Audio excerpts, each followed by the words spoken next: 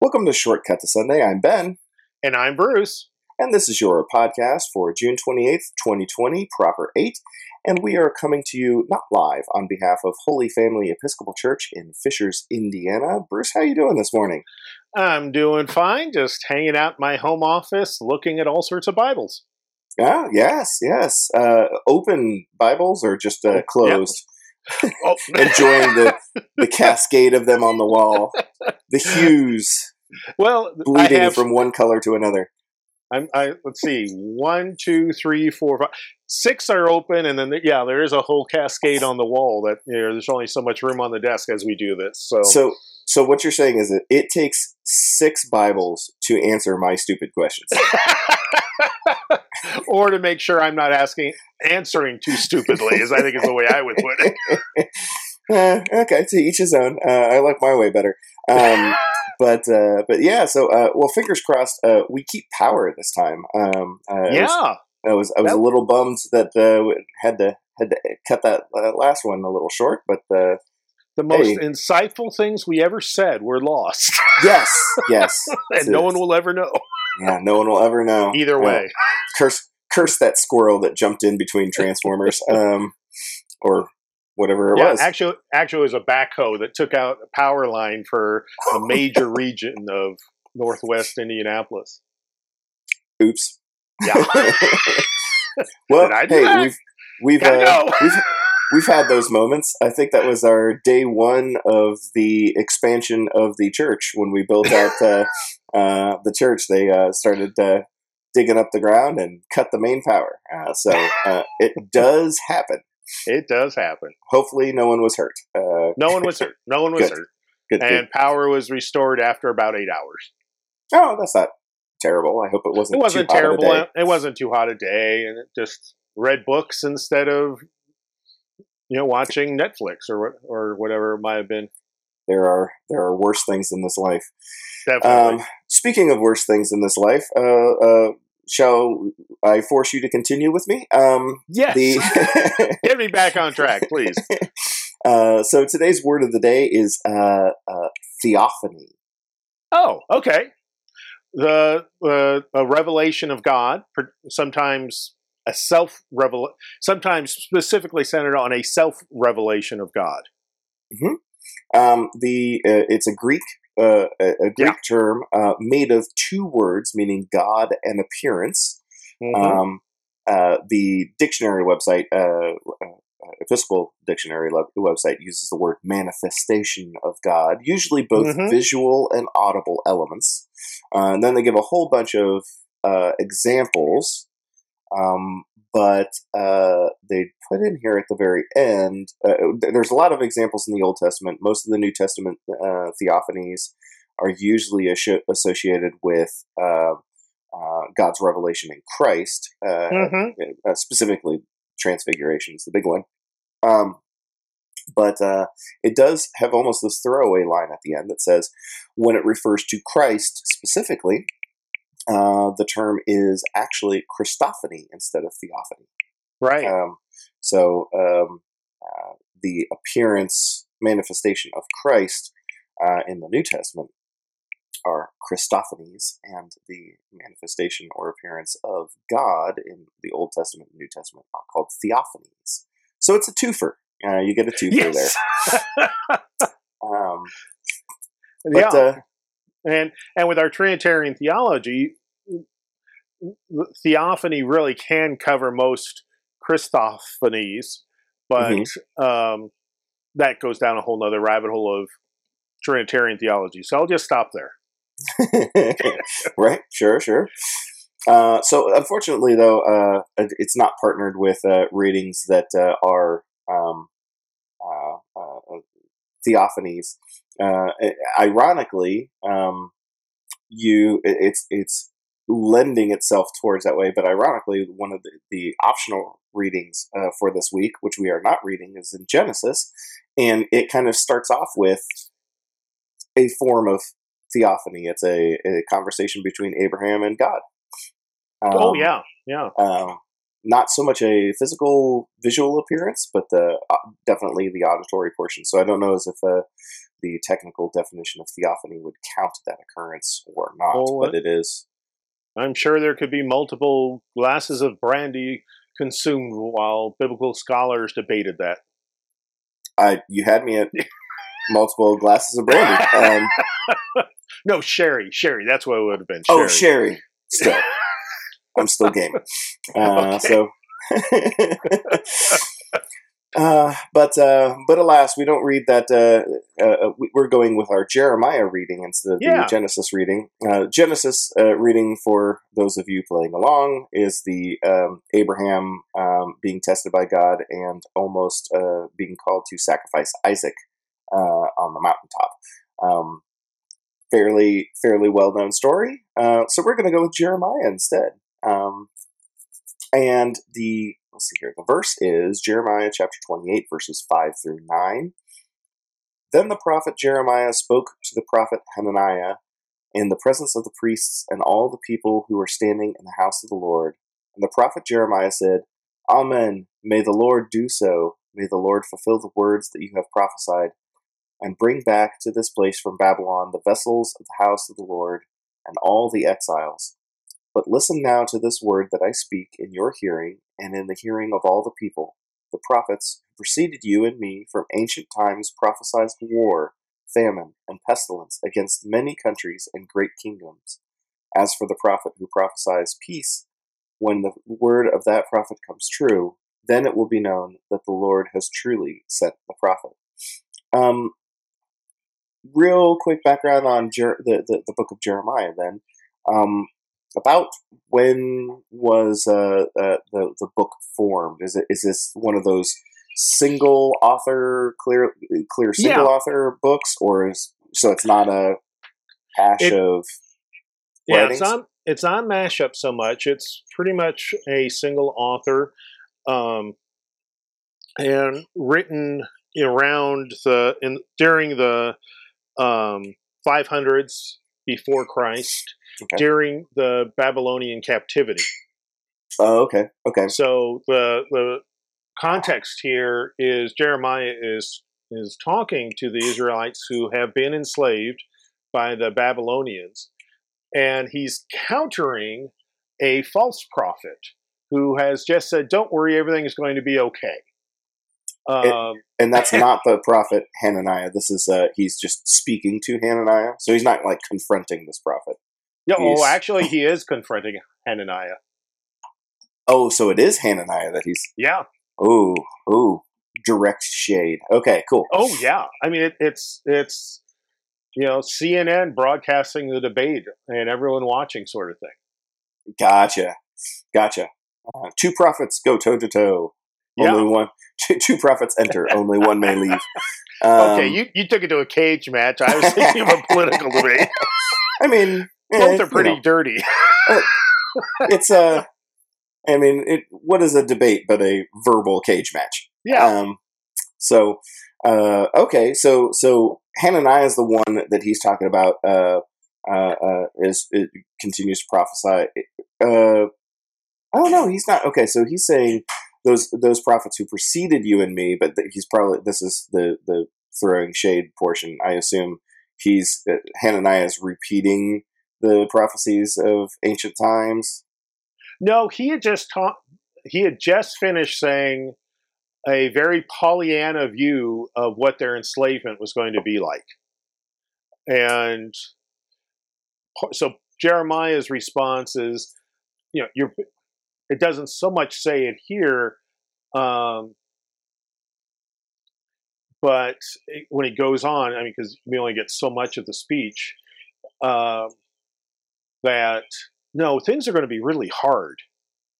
That you're promising a chicken in every pot, but think about what our history has been, where there has been pestilence and famine and war, and that's what life is, dude. So don't lead people astray. What about that last line, though? Because he says, so if Hananiah is the one who's kind of prophesying peace. Well, not really. He's not really prophesying peace. He's just saying, like, it's not going to be that bad. Yeah.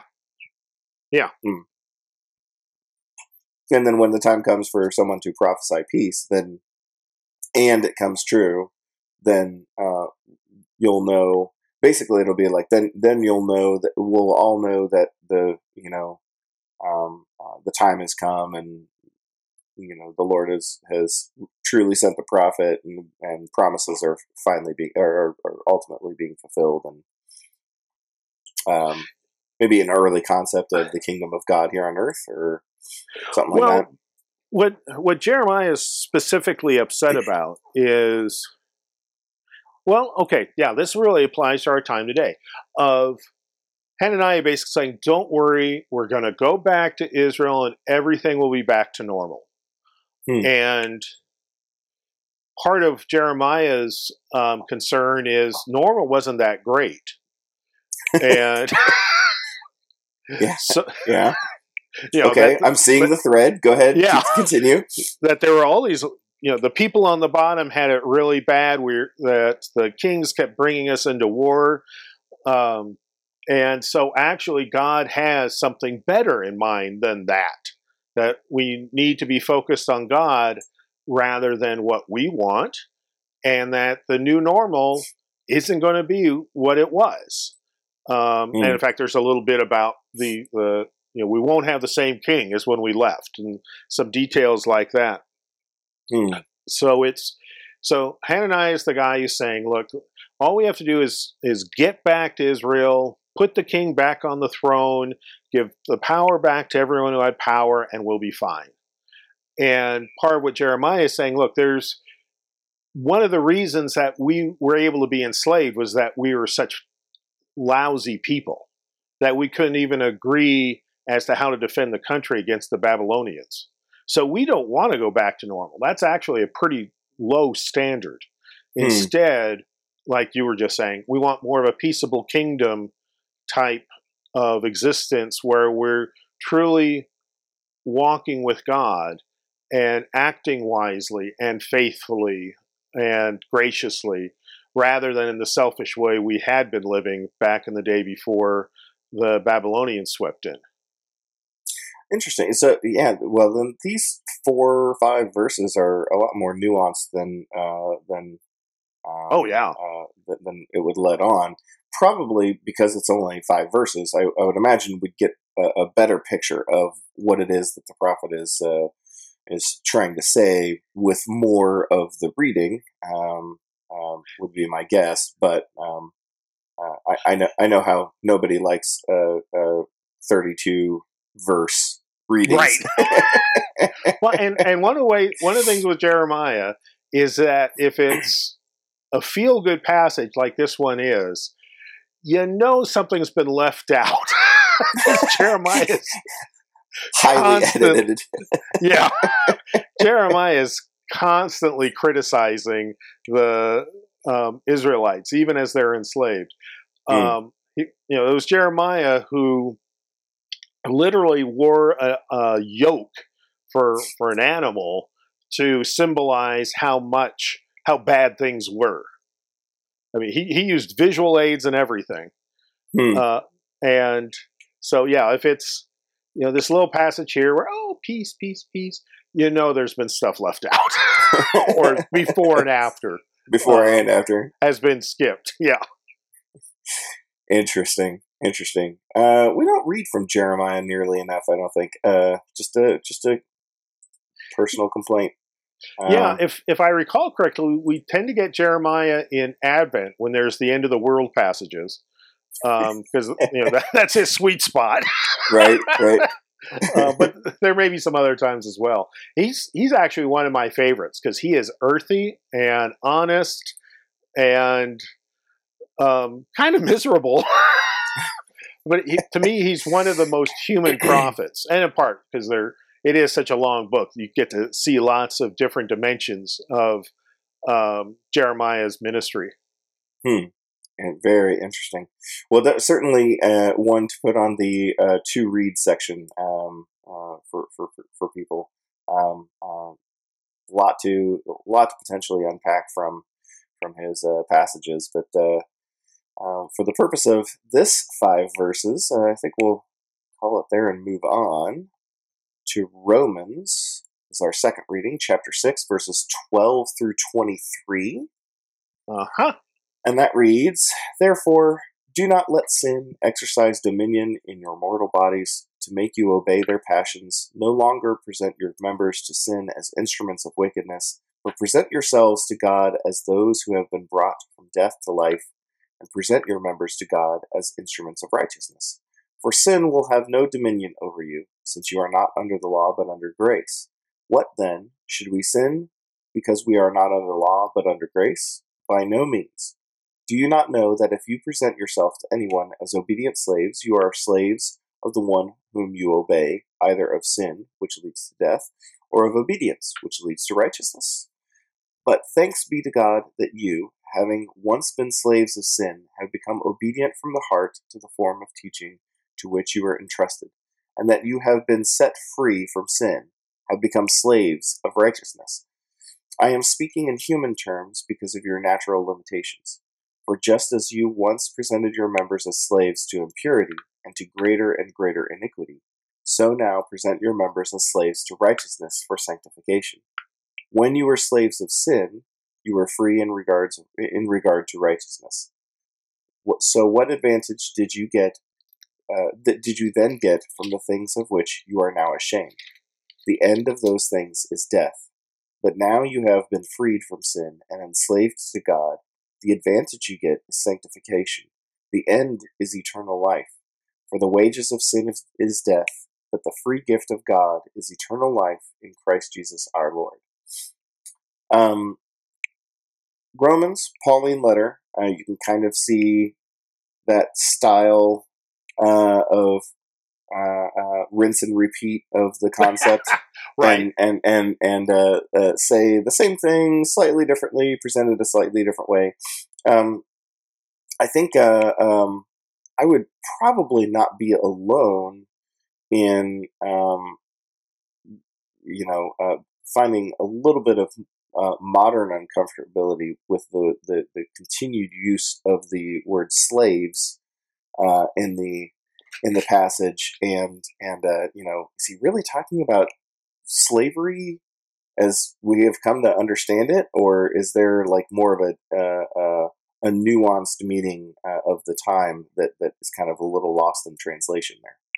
Well, in the time of the Roman Empire, there was not the style of slavery that, for instance, was experienced in North America. That instead, a slave was more what came to be known as an indentured servant in Western cultures of the after the time of Jesus, where people would sell themselves to somebody to get money to pay for something that needed to be paid for, but it would be for either a set time or with an agreement ahead of time as to how to pay one's way out of slavery. Right. So that nuance, I think, helps color the rest of this passage. If you take in at least the context of this reading in Romans, if you take the understanding that every time there's a reference to a slave, in this context, it would be that person's own choice. It's your own your own decision, your own doing to become indentured to this concept or that concept. It's not as though you were born into it. You were sold out, without your own permission. It's not. It's not that something that befalls you. It would be. Yeah, and unlike in the form of slavery that the United States inflicted, you could not be born into slavery. Mm-hmm. That if you were an enslaved person in the Roman Empire and gave birth to someone, that person was not a slave. Gotcha. That makes sense. And usually families were not broken up. That they could, if the in most cases, the enslaved person had to have permission to marry and have children. But if they did that, they got to live as a family, and it's just whoever was the enslaved person, male or female, had a terrible life, but they still got to go home every night, so to speak. And their children and the rest of their family was not automatically enslaved, and probably never would be. It's not something anyone would wish for their child and would do everything they could to avoid that. And that's one of the reasons people would sell themselves into slavery, was to give their children a better life. Yeah, that makes some sense. So in what Paul is saying here, he's saying that if you and instead of using the word slaves, it's more, and there's an opt-in option to it. It's more like if you choose to devote yourself to things that are sinful in this world, it's really is summed up by the last verse here. I think probably best for us, one because it's the more well-known portion of the passage. For the wages of sin is death, but the free gift of God is eternal life in Christ Jesus our Lord.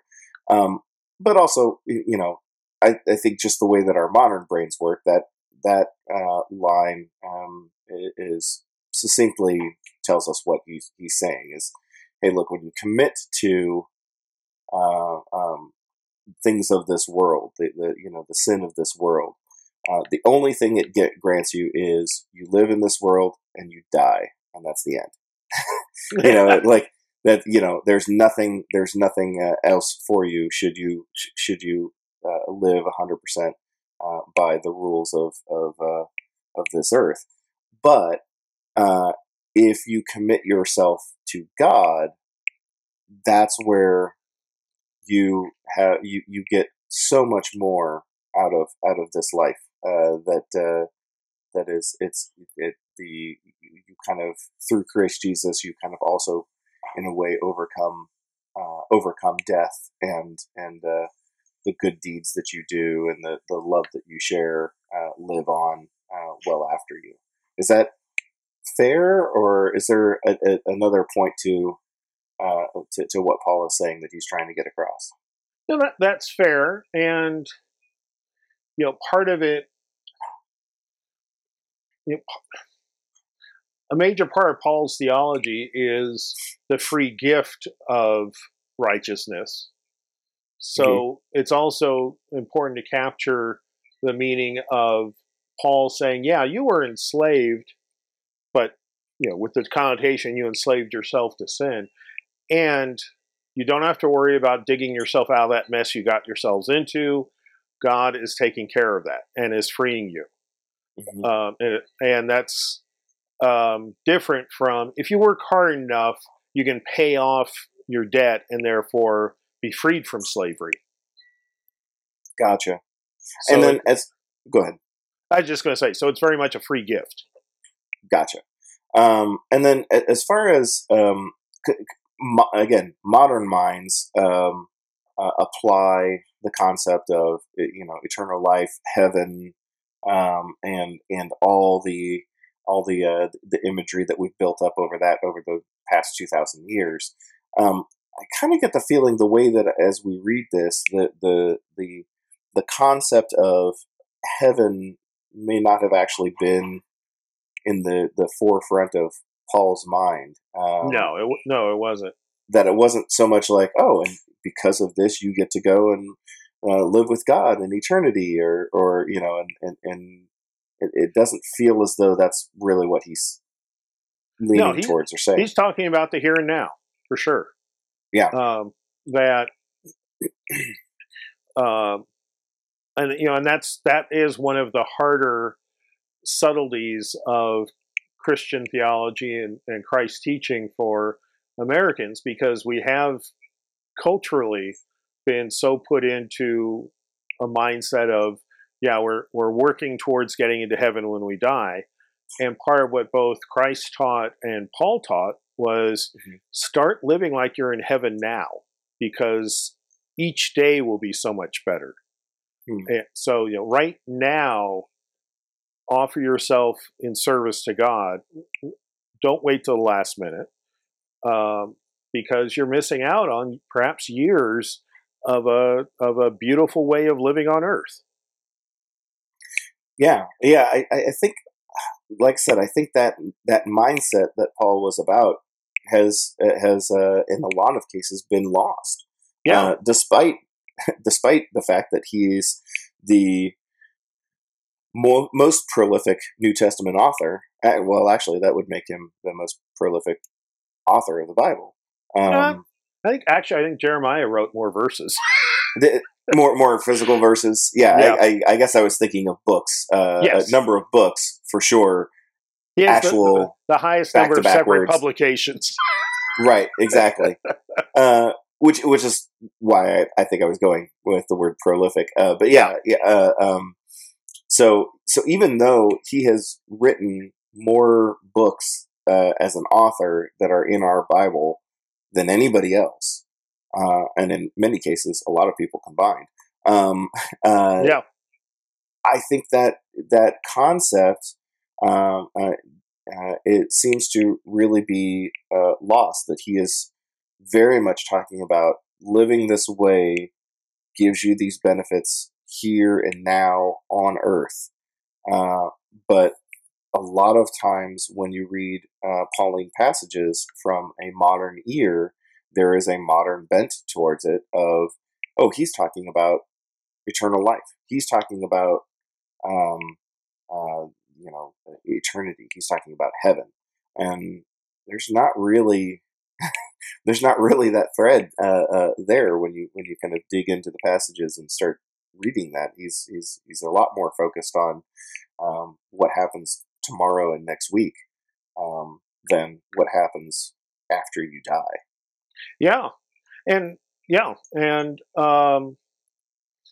in verse 23 here in chapter 6, again, as you said, very famous. Wages of sin is death, but the free gift of God is eternal life in Christ Jesus our Lord.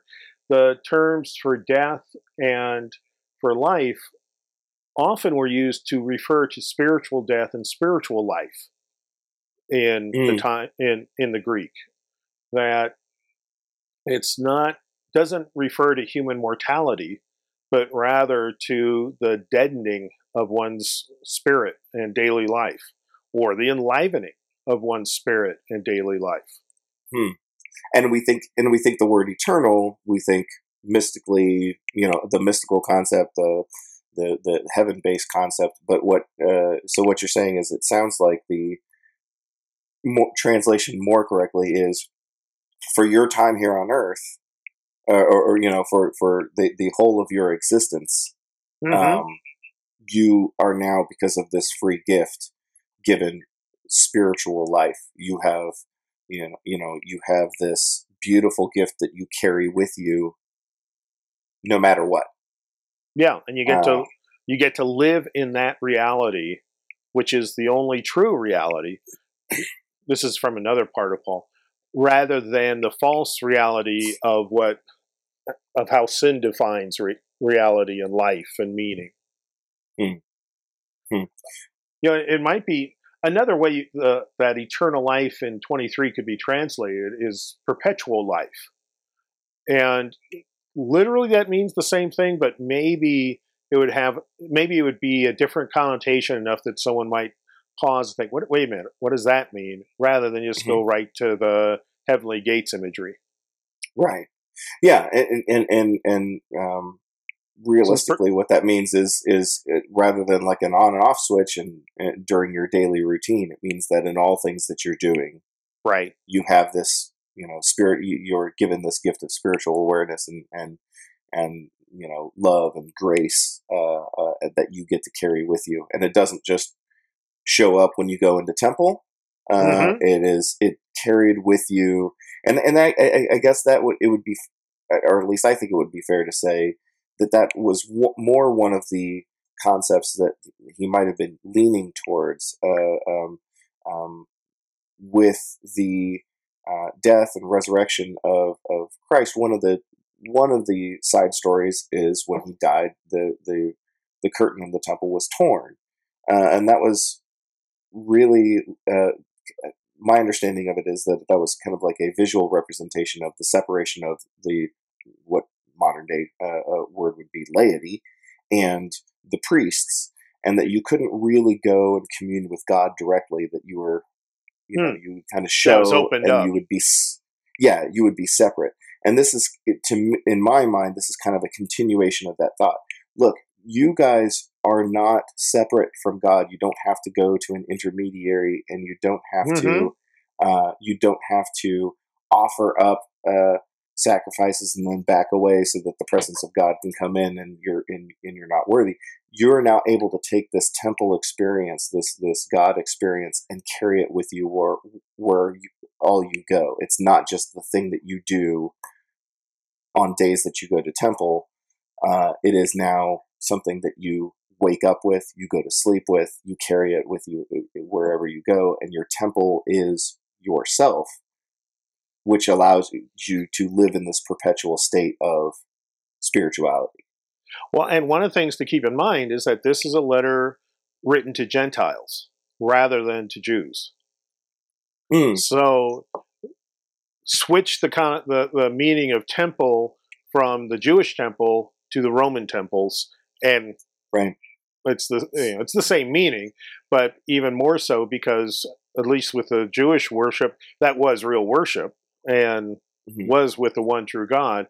And in the Roman spiritual practices, it was much more of a, okay, this week I got to make sure I make sacrifices and offerings to this God and this God and this God in order for my real estate deal to go through. That it was quite a laundry list of what gods controlled what parts of life or influenced. And so that's one of the reasons why in Romans, when Paul's talking about you now carry God within you, that was mind blowing. That was such a different view of how divinity worked than what the Romans were taught as they grew up. Yeah, I guess I hadn't really thought about it, but yeah. So this is in another way, considering the audience, this is kind of like a sales pitch of like, look, you have spirituality when you go to this place. In our group, you have spirituality always. Yeah, and that's our difference. You're allowed to, you're able to live a spiritual life once you pass those walls, whether you're inside those walls or not. Yeah, that's interesting. Cool. Yeah, because for the Jewish people, it's the same spirituality. Christian and Jewish spirituality was identical, really, particularly in the time of Paul. But the difference between Roman spirituality and Christian or Jewish spirituality was vastly different. So, yeah, that's what Paul's addressing. Yeah, I keep forgetting that the context of who he's talking to. Yeah, context is important, people. Who's the audience? Yeah, who's the audience? Anything else about Romans, or can I move on to Matthew? We should move on to Matthew.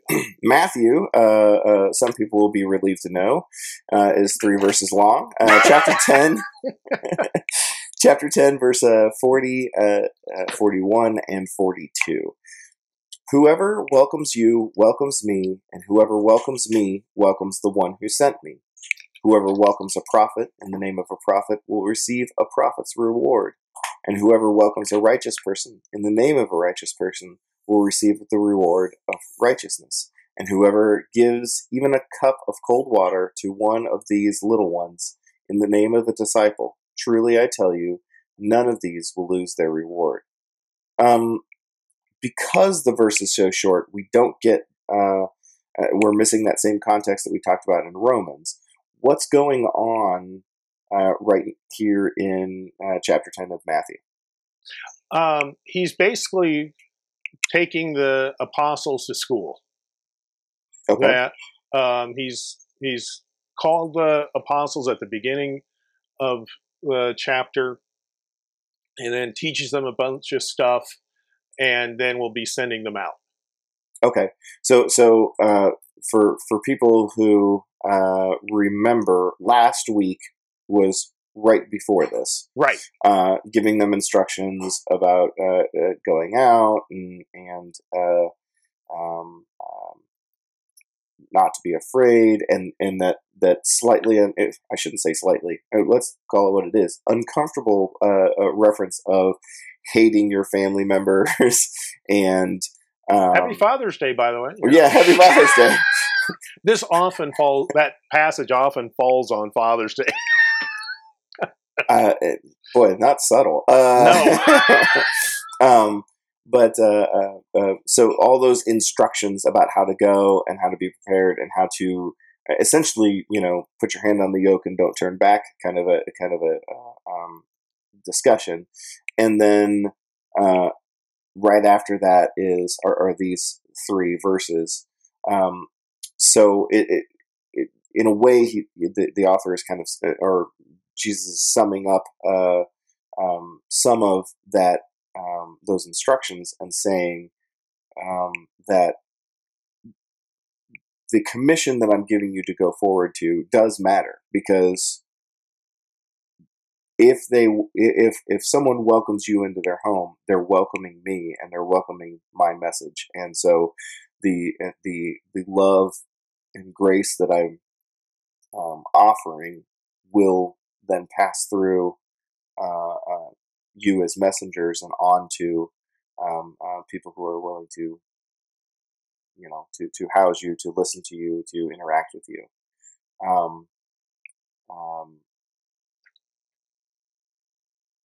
What else is this saying, though? I mean, it's only 3 verses, but I'm kind of like racking my brain to think of what else to ask.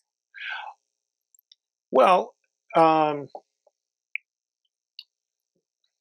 it's lots. That's the only reason I'm silent, is like, okay, where to start? By the way, you have 30 seconds. Go. Yeah. No, just kidding. Well, these are this is the conclusion of Jesus' teaching to the apostles before sending them out. So it is sort of and here's the result, or here's how you should evaluate what occurs. And one of the things is in the first verse of it, verse 40,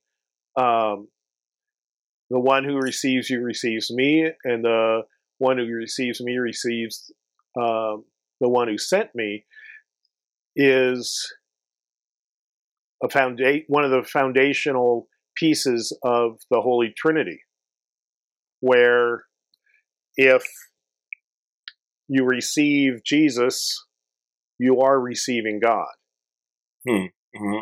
And so it's a huge deal if someone begins to listen to you because you're talking about Christ, because they really are now paying attention to God in a way perhaps that they never have in their lives.